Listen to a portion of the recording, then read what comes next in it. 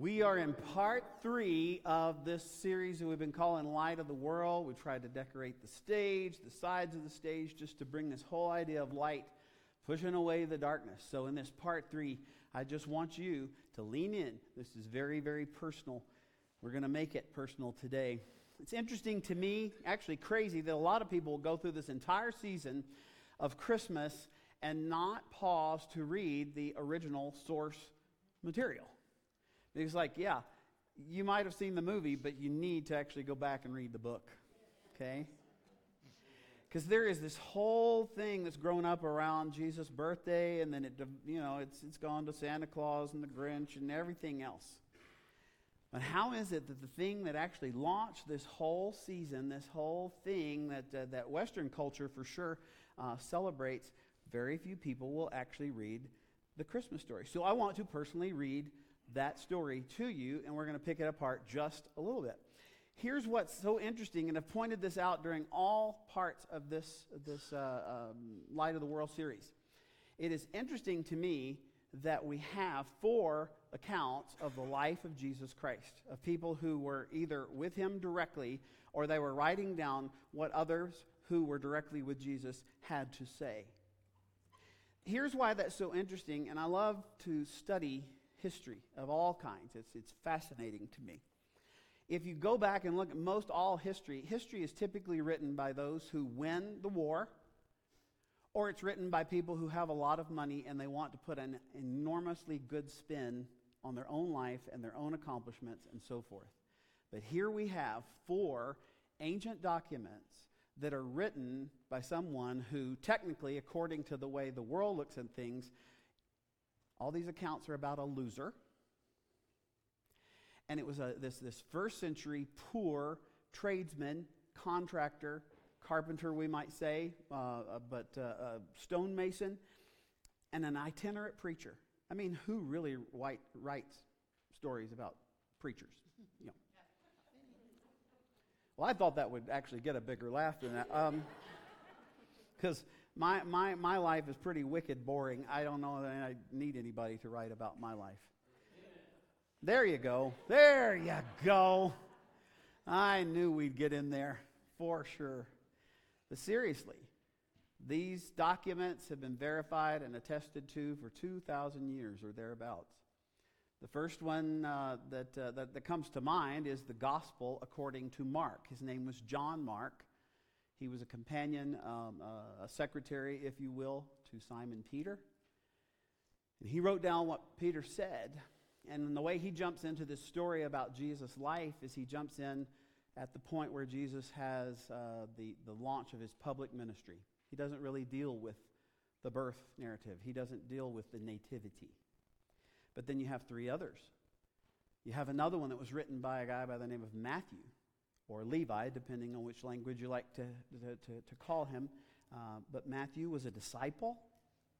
And to give you the best idea I could come up with of how Matthew, as a first-hand account, tries to deal with Jesus' life, is he does it with the Ancestry.com approach. We need to know who he was related to, what he did that fulfilled prophecy that goes back hundreds and even thousands of years. So it's very thorough in that regard. Then you have Luke, who's not Jewish, but he is probably one of history's greatest investigative reported historians. And he wanted to do, as he says at the beginning of his gospel, I want to do a thorough account. I go and interview as many people as I can so I can give you a thorough account of what happened in the birth, the life, the death, the burial, the resurrection, the appearances after the resurrection, the ascension of Jesus Christ. And then I don't know if you knew it or not, but Luke also wrote what we call the book of Acts, the Acts of the Apostles. So he's very thorough, and we know a lot, and we read a lot of the birth narrative from him. But like I told you from the get-go, there's this guy by the name of John. He was probably the youngest disciple of that 12 that Jesus originally called. It's possible he was as young as 16 when Jesus called him. And then he lived to be somewhere around 90 years old. It's an incredible thing. He knew of the first 3 Gospels, we can tell.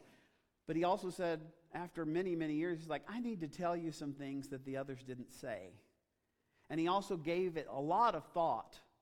He didn't use the same kind of form as they did. He said, there are 7 signs that I saw firsthand that Jesus is who he says he is, and that he will do what he said he will do. It was very personal for him. If you read the Gospel of John, there are things that Jesus says that only John or others near him would know because he was sitting close enough to Jesus to hear it. It's an amazing document. You should read the Bible. It's an amazing thing. I get excited about it. I don't know if anybody else does.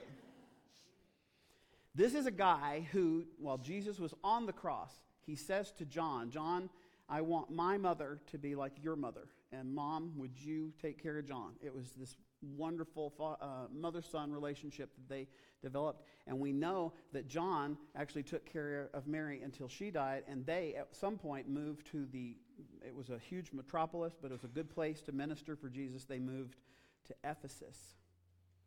You can still go there today. He begins his writings that are so personal, and he's writing to you or anybody who would listen. And he tries to find words to say, and this is what he said. In John 1, we call it chapter 1, verse 14, he said the Word. We don't have time to go into why he chose all that, but he said Jesus was the Word. And the Word, he says, became flesh, became skin and bones, and made his dwelling among us. His words in Greek, not easy to translate into English, but what he basically says is, I've got so many details. I was with him. I camped with Jesus. It was awesome. I've got so many details, but the bottom line of it is that God showed up in our neighborhood and he made a difference. And I'm trying to tell you what kind of difference he made and what kind of difference he can make. Now, you put yourself in the position of John. How would you try, what words would you choose to try and describe what it was like to hang out with Jesus one-on-one? That's a tough thing. It's mind-blowing because he says, well, he is the Christ. He is the Messiah. He's the one that's been predicted and prophesied for all. And then he say, God is in him, and in him you find grace and you find truth, not 50-50, but 100 and 100%. He's grace and truth. I've never met anyone like him. He said he's the Word, he's the light, he's the bread, he's the water. Yeah, he said he's the light. But he's not just like any light. He was the true light. I know that because John wrote a little later down in chapter 1, he says, the true light, talking about Jesus, that gives light to everyone. And there's that word, everyone. He said, we thought that it was going to be us versus them. The Jews against the Romans. He said, but it wasn't limited to just us 12, and it wasn't the Jewish, it wasn't just something that happened in our county. He says the true light that gives light to everyone, every kind of us. That light was coming into the world, and his mission was to guide and to clarify who God is. In other words, listen, some of you are about to go to sleep, and I want to leave you with this before we go on, okay? At the very first Christmas, John says, God gave everybody a gift. His name is Jesus. Now, whether you receive that gift, that's up to you, but he did give you the gift. And he goes on to say, the true light that gives light to everyone was coming into the world, to all means all, in any language, all. He says, to all who did receive him, who welcomed him, who chose to engage with him. He said, to anyone who would do that, he says, how do I say this? Because this is really tough stuff. He says, anyone who will receive him. And some of you are skeptics like me, and you go, well, how do you receive a baby? What does that mean exactly? How do you receive? How do you engage with someone you do not know yet? How does that work? So he was trying his best to try and find out how does that do, because he knows, John knows, you can tell by what he's writing, the people that read what I'm writing right now, they need to know this. They need to know that what I'm about to tell them is not just a bunch of stories for no purpose. All of them are written so that, in fact, this is what he says. Well, I'll get to that in a minute. What's your favorite, made up, mixed together word? How many of you are familiar with the word hangry? Okay. Which means you are really hungry, and if you get really hungry, then you get really angry. and you need a Snickers. Okay? Right? It means you're getting upset easily because you haven't eaten in a while. Anybody ever get hangry? Yeah. Okay. Here's another one. I like this one. It's called texpectation. That's when you're staring at the bubbles on your iPhone.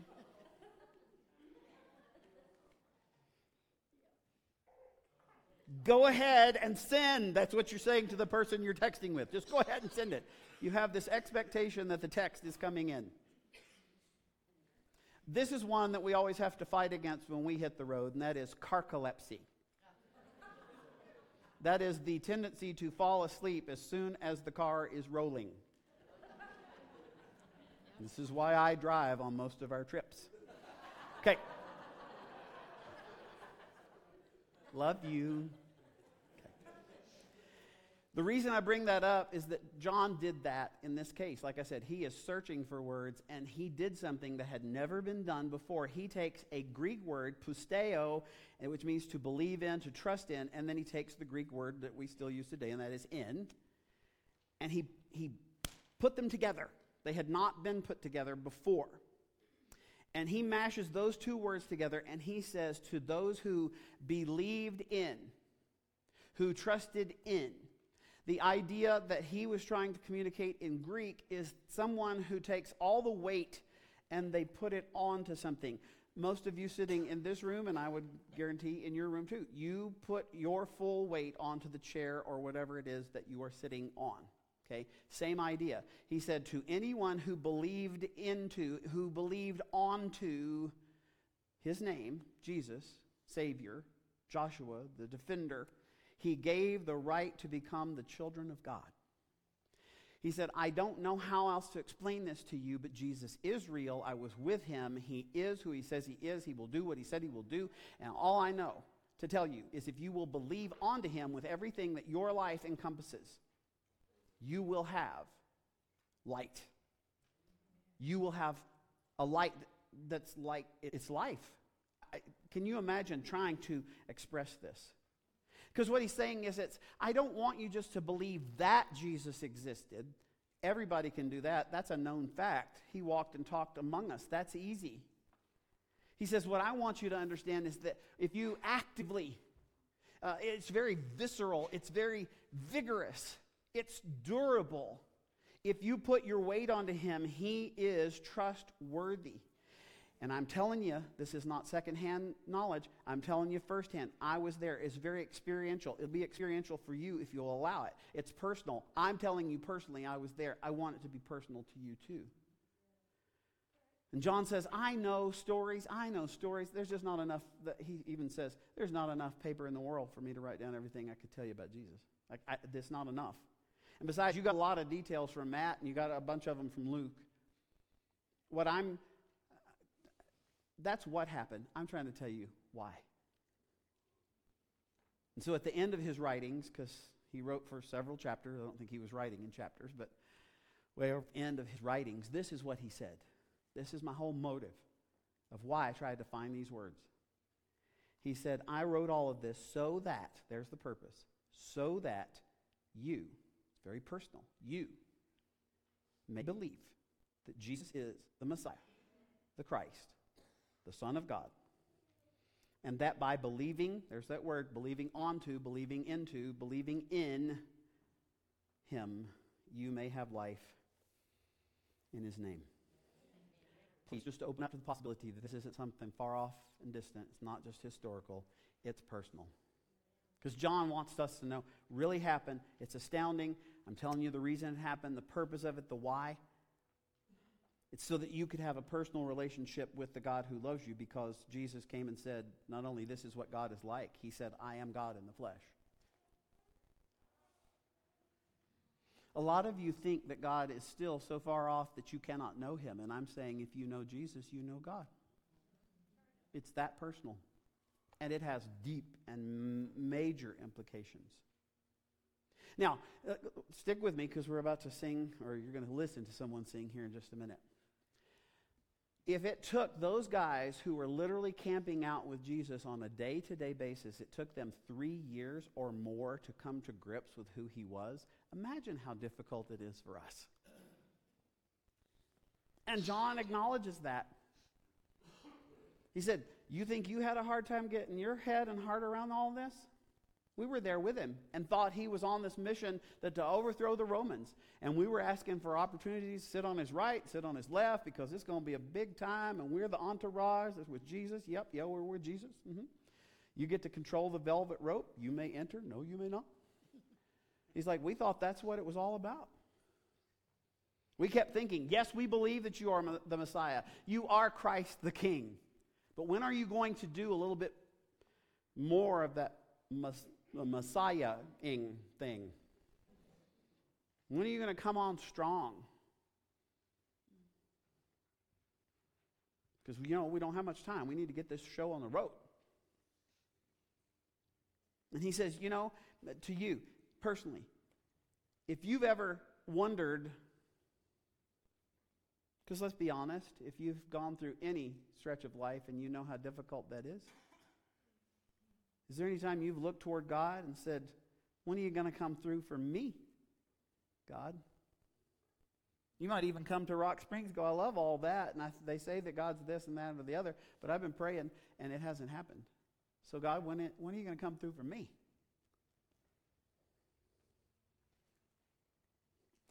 When am I going to get that job that I so desperately need? Lord, I have been looking for a woman, and I think I found her, and I keep praying that she's going to look my way. She never looks my way. That boyfriend that I want, God, when are you going to send him? Lord, I just got that diagnosis, a few months ago. You say that you're the great healer. When are you going to come through with a cure?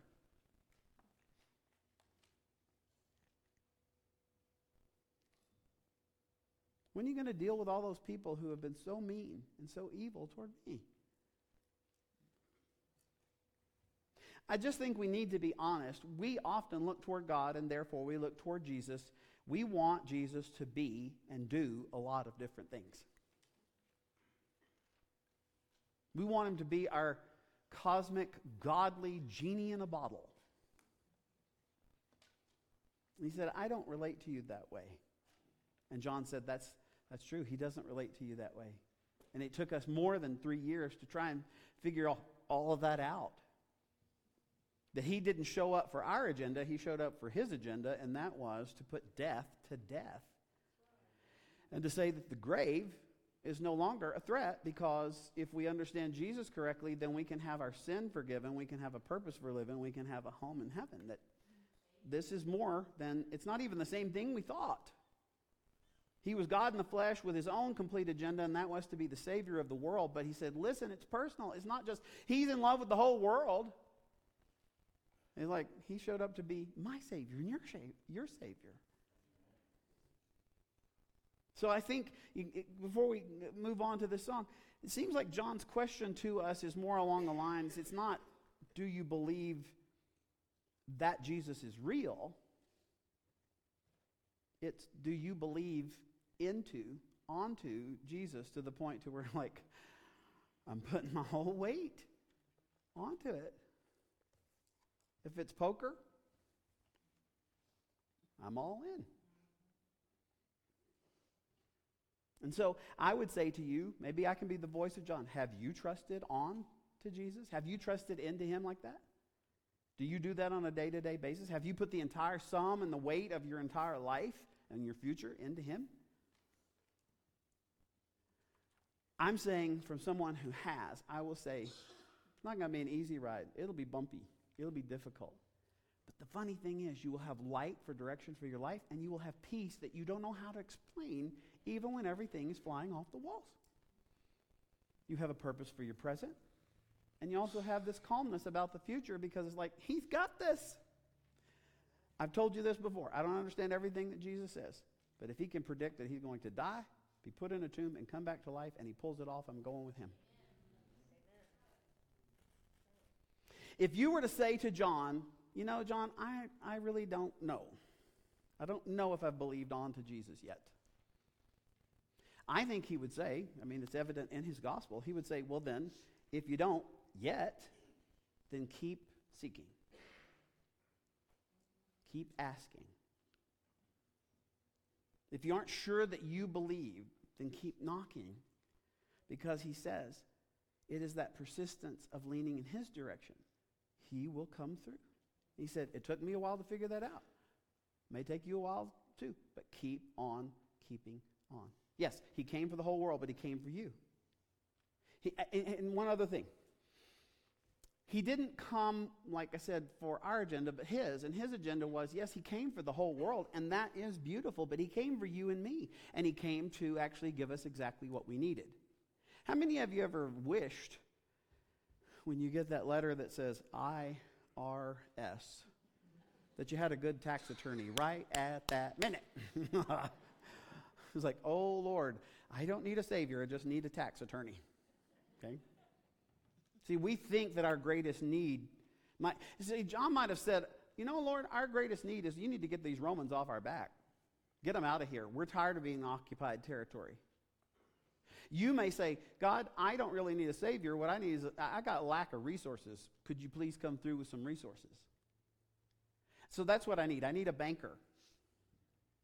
Some of you are so, and a lot of us, we all feel this way. Just like our culture is just so shattered and it's so corrupt in so many areas. It's like, Lord, we need a brand new culture. But John says our greatest need is not a better culture or more resources or the government to be changed. He said because our biggest problem is none of those things. Our biggest problem is sin. And sin is me wanting to be the boss of me. Sin is you desire to be the boss of you. You want to be the little g God of your life. Everybody, it's worldwide, multicultural. I think he would tell you, don't kid yourself about the point of Christmas and have all that fun that you're going to do. But the point of Christmas is not about having whatever Christmas spirit is. It's not about having better eggnog than this year that you had last year. It's not about gifts, not about trees, not about snow. The point of Christmas is it's so personal that we were in a mess, and God sent Jesus to pull us out of our mess. Not to tell us to do better, but to rescue us. So if you thought you needed a lawyer, or maybe you need a matchmaker, or you thought you needed a coach or a trainer or a teacher, your problem is not that you don't have a strong enough argument and that you don't have a date or that you need to be smarter or healthier. That is not the point. Your greatest need is you need a Savior. Because you don't know what to do with your problem of sin. You need to be rescued from yourself. That's what I needed. That's what you need. So God saw your greatest need. He saw my greatest need, and that's why he sent Jesus to rescue, to save, and to redeem. We get to read about the historical nature of the event. It really happened to really, really real people. And it was very personal. I'm going to read it. It's like, yeah, stop talking. Read. Here it is. You ready? Luke 1, verse 20. God sent the angel Gabriel to Nazareth, which is up in the north part of Israel, a town in Galilee, which was the region of Israel. And he sent this angel named Gabriel to a virgin. Whenever people write about you and they talk about that you're a virgin or you're not a virgin, that's very personal. And the Bible doesn't pull any punches on that. Sent the angel Gabriel to Nazareth to a virgin pledged to be married to a man named Joseph. And he was a descendant of David. That's important. And then he gets even more personal. This virgin's name was Mary. The angel went to her and said, "Greetings, you who are highly favored. The Lord is with you." Verse 29. And you will note this in every instance that an angel shows up to communicate a message to God. Practically the very first thing they say is, "Don't be afraid." Why is that? Because they're scary. They're not naked babies floating around your head. Okay?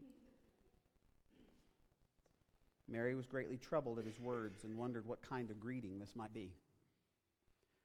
She obviously was a woman of faith, but can you imagine being greeted by a messenger from God and says, hello, you are highly favored. And you're going, I wish I weren't quite so highly favored at this moment because it's scaring me. The angel said to her, don't be afraid, Mary. You have found favor with God. And he gets very personal. You will conceive and give birth to a son, and you are to call him Jesus. Are we clear? I mean, I think that's what the angel said too. You're going, I'm remembering everything you're saying right now.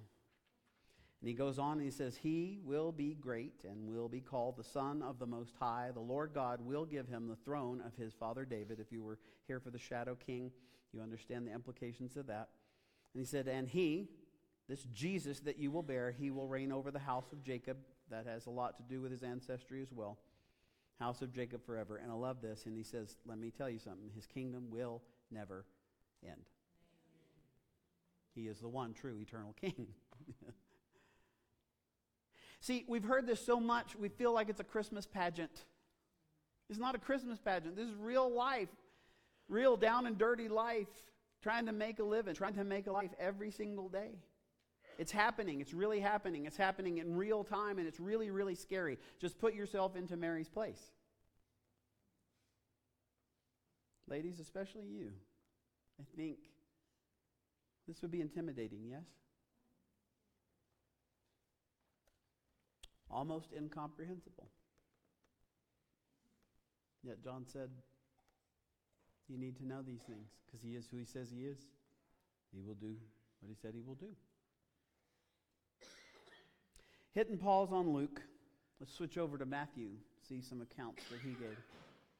This is also from the first chapter, but Matthew chapter 1, verse 18. And he says, this is how the birth of Jesus, the Messiah, the one who's been predicted, came about. His mother, Mary, was pledged to be married to Joseph. Now, this next phrase is the way you say this in mixed company because it is very, very personal. Before they came together, she found out that she was pregnant. She was found to be pregnant through the Holy Spirit, which is what the angel had said. But when does this ever happen? To what do you compare this? And yet, it's evident she's about to have a baby. And she's a virgin. There's so much in this, and we don't have time to delve into it, but because Joseph, her husband, because the marriage contract was like an engagement and they were not allowed to come together, but there was this process. But because Joseph, her husband, was faithful to the law, talking about the law of Moses. There is much detail in the law of Moses about behavior in all of this. He was faithful to the law, and yet he loved her and said that he did not want to expose her to public disgrace. As Leanne and I were listening to something last night that was commenting on this, understand that Nazareth was not that big of a town, and everybody knew everybody, and kind of like around Montezuma County. Can't even swing a dead cat and not hit somebody you're related to, right? This is done not in private. This is done in a very communal setting in which everybody knows everything. And like I say all the time, walruses have ears, even if they're not related to you. Mm-hmm. By the way, if any of you need an interpretation of that, that is my interpretation of walls have ears. But walruses also have ears. I just wanted y'all to know. Okay. He did not want to expose her to the public disgrace, so he had in mind to, in this contract of marriage, to divorce her quietly. But he is in a no-win situation, because as soon as he does either of these things, he is a shamed member of the community. Yeah. Merry Christmas.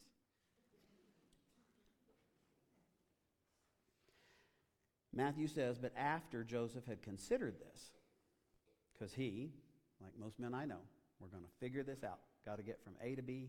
It needs to be fixed. We're going to get this figured out. He tries to sleep, obviously does. An angel of the Lord appeared to him in a dream and calls him by name. Not, hey, you. He says, Joseph, son of David, because you are in the right line. But Joseph, son of David, I know exactly who you are. And look at what he says. Do not be afraid. I guess even in dreams, they're a little scary. He says, I need you. Here's what you need to know. Take Mary home as your wife. Go ahead with what you had planned. Because what is conceived in her is from the Holy Spirit. Just take my word for it. She will give birth to a son. And I love this. The responsibility of giving him his name was Joseph's responsibility. You are to give him the name Jesus. Why? Because wrapped up in the meaning of the Hebrew name of Joshua or Jehoshua, Yeshua, is he will save his people. So he gave him the name Jesus, because he will save his people. Remember, he's going to save them, and we go back to what we wish for. God, I need you to come in and save all this situation. Joseph might have been tempted just like us and go, you know what? I'm a good Jewish man. I know the law. I'm trying to keep it. That whole thing of being saved and whatever, we've already got that covered. Right down the road is the temple. I've been a part of the sacrificial system for years. I raise goats and sheep, and I've even had to buy doves because I don't have a lot of money, but God's got the whole sin thing covered. Got it. So I need to be saved from the Romans. I need to be saved from my bad situation. He could have been tempted to do all that, and yet the angel says to Joseph, listen to me, you're going to have a son. You're going to have a son. And he will come in the spirit of Joshua, the deliverer, the savior. It's all wrapped up in that. But you know what, Joseph? Just be quiet for a little while. Let me tell you something. He's coming to save you, and he's coming to save your people from the thing that you need saving the most. Because Matthew goes ahead and writes it down. He said that the angel said he will save his people from their sins.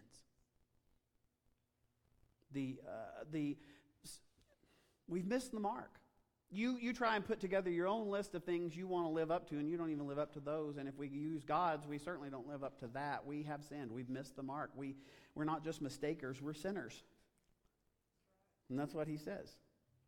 He's a Savior sent to save everyone from their sins if they will believe on to him. Can you imagine having that dream? Gentlemen, this part is for you. Can you imagine having this dream? And then what are you supposed to do with this information? Matthew records that when Joseph woke up, he did what the angel of the Lord commanded him, even though it didn't make sense. He did what the angel of the Lord commanded him, and he took Mary home as his wife, even though they weren't married, and even though this boy was not his.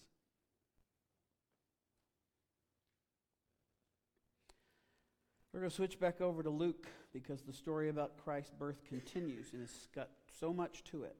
But I want you to act like you have never heard this before and just see all the details. This is in Luke 2, verse 1. In those days, Caesar Augustus issued a decree that a census should be taken of the entire Roman world, including this backwater occupation territory that they would have called Palestine or Judea. So, as was the law, because when Caesar Augustus spoke, Luke records in verse 3 that everyone went to their own town to register.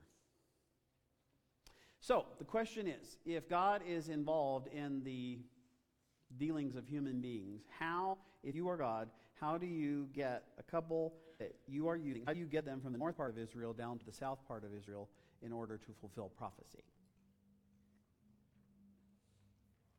Especially when you have a baby that needs to be born in a specific place, and they live roughly 90 miles from where they need this baby to be born.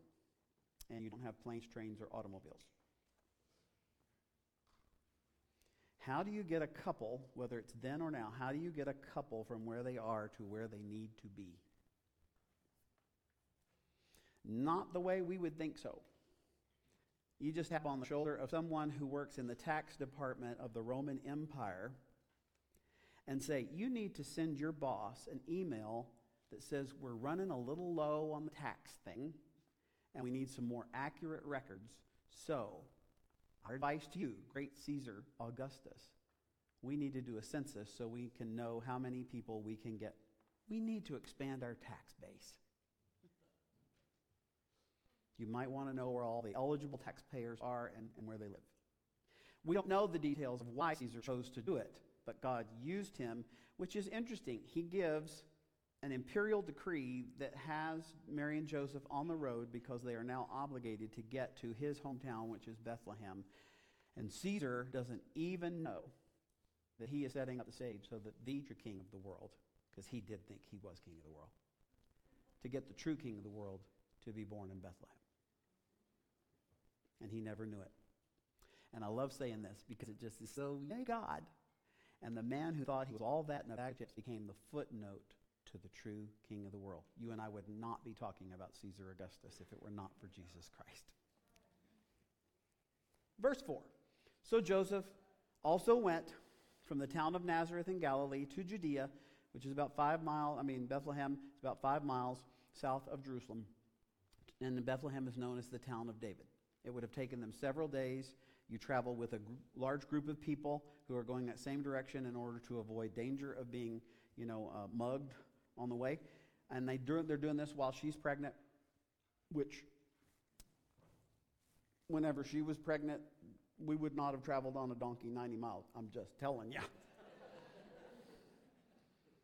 That would have been a no-go.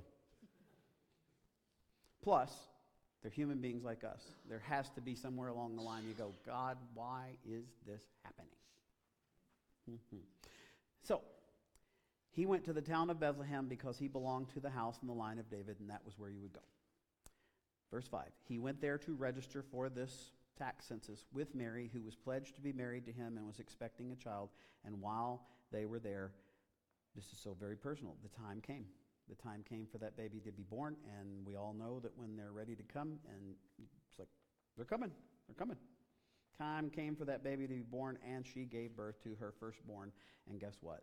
It was a son, just like they'd heard. This is before ultrasound. Okay. There were no gender reveal parties. She wrapped him in cloths, whole different thing I can't get into right now. Wrapped him in cloths, placed him in a feeding trough, placed him in a manger because there was no guest room available for them. Now, we're going to shift gears just a little bit, and we're heading down the home stretch here. Everybody, stick with me. While this was happening, Luke had done his investigation, and he found out while this was happening, there were shepherds living out in the fields nearby to where all this is happening, and they were keeping watch over their flock at night so that, they wouldn't be stolen. Now, here's the thing. Why didn't God want to have some farmers nearby or some shopkeepers? What is going on here? Why weren't there lawyers standing outside? What is the point? And the answer is we don't know for sure. But here, let's make this point that we do know. We know that tax collectors were down here, and above them were shepherds, because they were always dealing with something that was unclean, and therefore they could never go to Jewish church because they were unclean. Didn't mean they were sinners, but they were unclean, so they were shunned by everybody around them. They were almost the bottom rung of society. They were ceremonially unclean. They were not allowed to go to church. And you just don't miss this, because Christmas is the first Christmas is so full of stuff. People came to shepherds to find their offering that they were going to give to God, which means the people who weren't even allowed to go to church, everybody was actually depending on them to make their church experience worthwhile. Do you see a pattern here? Because Jesus was always doing stuff that was opposite of what everybody thinks you should do. In other words, those shepherds were expected to help other people deal with their sin, but everybody considered them a religious outcast when it came to their sin and their shame. I love that. Isn't that great, brother? It is. It's just so good. Maybe God actually chose to announce the birth of his son to and through the people who would be least likely to actually be able to participate in something like this. Because we would have had banners, spotlights, big songs like we're going to have at the end of this service. That's the way we do it. And God just does it so quietly, so normally, so upside down. Luke goes on with his detail. Verse 9 says, the angel of the Lord appeared to them. Told you, it's coming. Angel of the Lord appeared, and the glory of the Lord shone around them. And these shepherds were... The words he used in Greek are, they feared a great fear.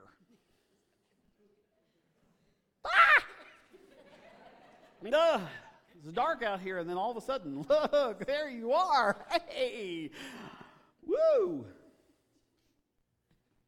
And the angel said, don't be afraid. I'm not here to hurt.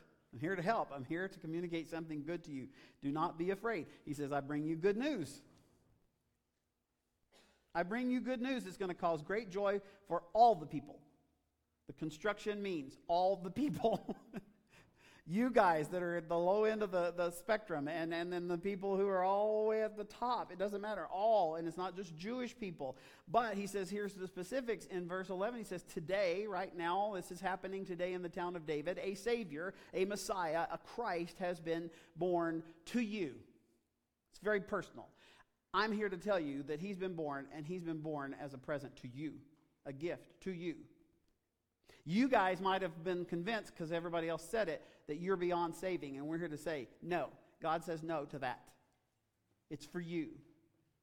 You guys who wind up serving everybody else so they can go to church and do the religious thing. You guys who would really like to believe that whole you're worthless. No. You're included. A Savior has been born to you. He goes on, and he is the Messiah. He is the Christ. In other words, he's been predicted. This has been expected for a long time. He is the Messiah. He is the Lord. And verse 12, he gets so specific, and Luke specific as well. He tells us that the angel says, this will be a sign. This is a sign. Why would they need a sign? All kinds of reasons. This is going to be a sign to you that when you go looking for him, this is what you're going to find. You're going to find a baby wrapped in cloths and lying in a manger. To which you're going, you scared me at the beginning, and now you're confusing me. Because we don't put our babies in feeding troughs. He said, but you mark my words. If you go looking for him, you're going to find him. He's going to be wrapped up like a sacrificial lamb, and he will be lying in a feeding trough. And then suddenly, as if they weren't scared enough, my brother, it says, and suddenly a whole company of the heavenly host showed up. Which, again, they tend to appear as soldiers, not as naked babies flying around your head. Can you imagine having one warrior in front of you, and then you have a whole company standing behind him? Oh, oh, oh, oh, oh. And here's always one of those things, because I've been in church too much, so I like to annoy people. Whenever it says angels sing, never says angels sing. Never says that. It just says that the angel was standing there. Great company of the heavenly hosts appeared, and they started praising God and saying, glory to God in the highest heaven, and on earth peace to those on whom his favor rests, which is everybody, even shepherds. And then just as quickly as it had started, it ended. Woo! Can you imagine sitting around that campfire? Because that's the way I imagine it. They're sitting around that campfire, and it's like all this. And then it's gone. And then you look at the guys who you're shepherding with and you go, did y'all see that? I mean, how do you start a conversation after that? But it says when the angels had left them and gone into heaven, the shepherds finally found some words, and they said to one another, you know what? I think we should go to Bethlehem. Yeah, I think that would be a good move right about now. It says, let's go to Bethlehem and let us see this thing that has happened. It's happened. It's a real thing. Because here's the deal. If you're a Christ follower, if you're a Christian, you are not a Christian because of these stories. This is not a fairy tale and you go, ooh, I believe a fairy tale. Some of you have to follow me because you're going to say, that sounds wrong. You are not a Christ follower. Christianity does not exist because of the Bible. In other words, someone didn't find this lying around and then they opened it up and they read it and said, ooh, let's do that. No, the Bible was written by the people who experienced these things and they couldn't shut up about it. So whenever they tell us the truth of things that it happened. It happened. We're Christians because something happened. We are Christians because God came to earth and things happened. The Bible is the record of those events, and I'm so grateful that it is that way. We are Christ followers because Jesus himself came into our world, did what he said he was going to do. He died, was put into a tomb. 3 days later, he came back to life just as he said he would. Yep. Yes, he was born. Yes, he taught. Yes, he did miracles. But it was his crucifixion and his resurrection from the dead that changed all of history. It's what John's trying to get through to us. He transformed my life, John says. He transformed the lives of people that I saw. And he said, we've got to tell it. It is a precious message. We wrote it down. Why? So that you would believe. Not that it happened, but to believe onto him. This is a big, big deal. Christmas is big. But not because Walmart's got a fantastic sale. Christmas is not fragile. It is strong. It is durable. It doesn't dress in red and green. It dresses in everyday clothes. And it's for you. It's that personal. But you keep holding it at arm's length. Luke goes on and says these shepherds decided, yep, let's do that. So they hurried off. And guess what? They found Mary, and they found Joseph, and they found that baby. And that baby, guess what? Was lying in a manger, in a feeding trough. In verse 17, they saw it. It's like, wow. When they had seen it, they left that place and they spread the word concerning what had been told to them about this child. And I can only imagine what kind of conversations they must have had with the people who knew them, or even like, wow. All who heard it were amazed. Number one, you're a shepherd. Why are you so excited? You low life. And yet you're talking about something great that happened. And yet everybody's had to scratch their heads like, that could be one of the weirdest things I've ever heard in my life. And yet if you consider what they said, some of the best news you've ever heard in your life. Then I would say maybe the most important verse in this whole birth narrative, because it gives us reason to believe that Luke got to interview Mary. In verse 19, but Mary treasured up all these things, all these stories, and she pondered them in her heart. So for the rest of her life, she had them hidden in her heart. She'd rehearse them. She thought about them. She'd turn them over. She'd feel it, refeel it, rethink it, go through all the details. Because honestly, who would believe her in a time when women had no respect? None. But her son was about to change that. She had a shattered reputation. She couldn't tell anyone because no one would believe her. We can assume that she tried to raise Jesus as normal as possible, but how do you raise the Son of God in a normal way? And then one day, about 33 years later, she would watch that firstborn son of hers die. And there was nothing she could do about that. But just a few hours, a couple of 3 days later, because she's one of his followers, she stoops down and looks into that empty tomb and says, ain't nobody in there. It's because he's risen. She would be embraced by her resurrected Son. She would know without a doubt that the things she had been foretold for all her life, he is the Savior of the world, but she would have to say, but he's not just the Savior of the world, he's my Savior. Because he's personal. Matthew would write it down best he could to try and get it right because something happened. Luke would do his best to write it down, and he wanted it all in chronological order so that people could make sense of it, but it would be John, I keep coming back to John, who knew Mary very well, took care of her even unto her death. He would summarize it best all those years later because he's an old man, isolated from his friends. He writes down his account of what it was like to be with Jesus. And he says, I've got to say something that survives me because this message has got to get out. And I think he gets to this part of the Jesus story, and I think it's hard to determine. You can ask all the theologians on this. Either he summarized or he quoted Jesus, and you had to have heard Jesus tell this over and over again. But how do you summarize all this and what was going on? Do you think he sat somewhere and goes, you know what, I'm going to pen the most well-known verse, and people will quote it everywhere, and I will sound like Kermit.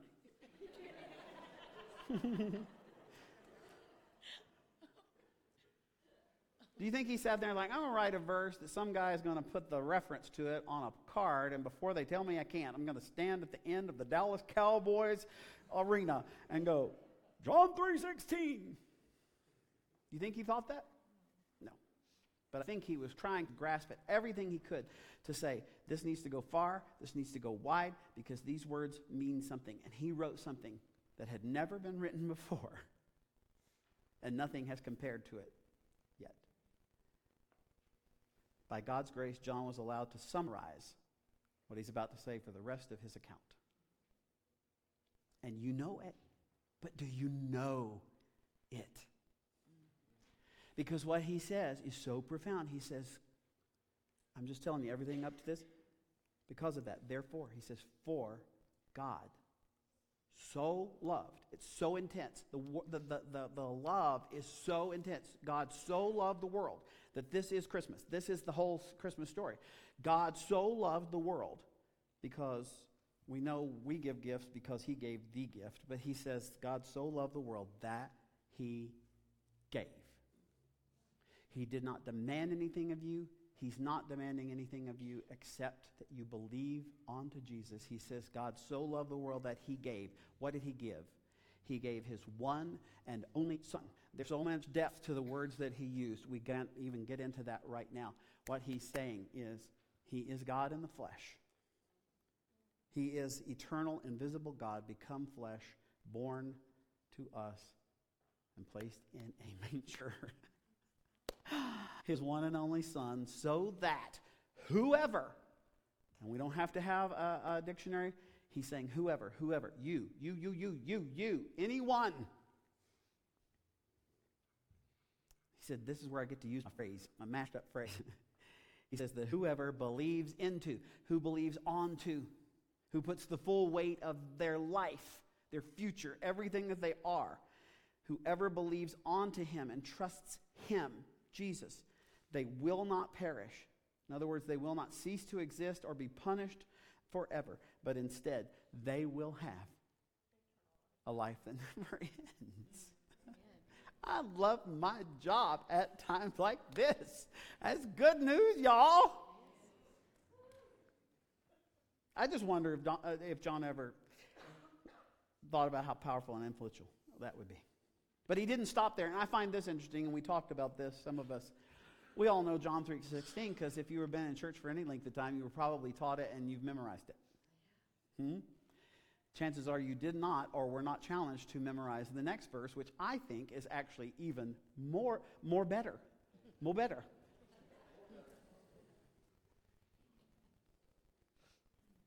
Because this is why we celebrate Christmas.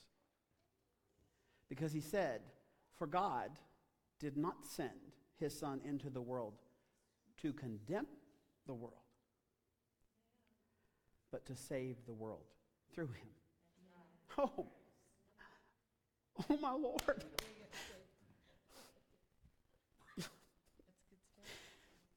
That's Christmas right there. that he thought about me. The angels were right when they communicated all of this to Mary and to Joseph and to the shepherds, that God did send a Savior into the world. But he did not send him here to condemn the world, to condemn you, but to save the world, to save you through him. I'll say it this way. God's not mad at you.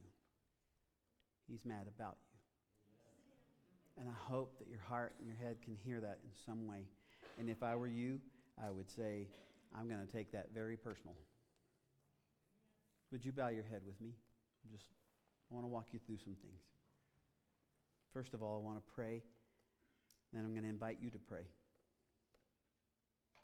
Heavenly Father, we've done our very best to try and capture songs and moments and then look at your word so that we can lean into this. But this Christmas, maybe more so than ever before, I want to say thank you. Thank you so much for sending exactly what we need. We didn't need somebody to inspire us, coach us, or teach us. Because the fact is, we're sinners and we need saving. So I'm so thankful that you sent Jesus to save us. It's such good news. Thank you, God. It's such good news. Because we can know Jesus. He is exactly who we need. It is very personal. In fact, I would say, God, straight up, I'm so grateful that you love me. And you said if I take this seriously, I take it personally, if I actually shift the weight of my life and my faith onto you, you promised that you would give me real life, you would give me everlasting life, you would give me a light to guide me. Father, you know I've prayed about this before this moment, but if it's never been personal for somebody that's here in this service today, for some friend that may be listening in, would you please give them courage and power to open up to you and just say, I want that. I want to receive that Christmas gift personally. And with your head bowed, your eyes closed, if that's where you are right now, just tell him. It's not in the combination of words, but tell him something along the line, God, that's exactly what I need, what we've been talking about. I need that. I need forgiveness. I need saving. And I see it clearly now. I thank you for sending Jesus at Christmas to make that happen. Thank you for allowing him to die on that cross, even though that cost you everything. Because when he died there, he took my place, he took my sin. It's all paid for. But God, I thank you that your son Jesus is not a martyr. He is the King of Kings. He is the living Lord. You gave him power to put death to death. He came back to life. And when that happened, Lord, I don't understand it all, but you took all my sin and you placed it on him, and then you took all his rightness, his righteousness with you, and he put that on me. That is a great exchange, and that is what I want. Save me now, Jesus. Thank you for being my Savior. God, pray that you hear these prayers wherever they may be prayed in these moments. But change lives, change families, change our community. And we'll give you credit. I pray it in Jesus' name. Amen. Amen. If that is a choice that you made, I'm going to ask something extra of you, and that is on the Church Center app, there's a tab that just says hello. Gives me some information if you put it in there, and you can also check on there. I gave my life to Jesus today. I'd like to know that so I could pray for you, and so that we can help you take the next best steps for your life, because that's what we're all about here at Rock Springs, is taking our next best step. We have a service that's coming up this evening. I want you to be aware of that. 5 o'clock for cookies and all that goes with that. 5:30 for music that you just do not want to miss. It's going to be precious. Amen. Yep, it's going to be precious, and you don't want to miss it. Push, pull, or drag anybody you can find to come with you. You won't be sorry. But in the meantime, if we, and I mean me, I guess, if we don't have a chance to tell you again before this Christmas is over, before we go our separate ways, we just wanted to leave you with a prayer and a blessing to just drive home what we talked about here today, that God is for you. Okay, y'all can come on up. We're going to sing this. I'm going to get the praise team. As soon as we're done, I'll dismiss you. Merry Christmas, but be blessed, would you?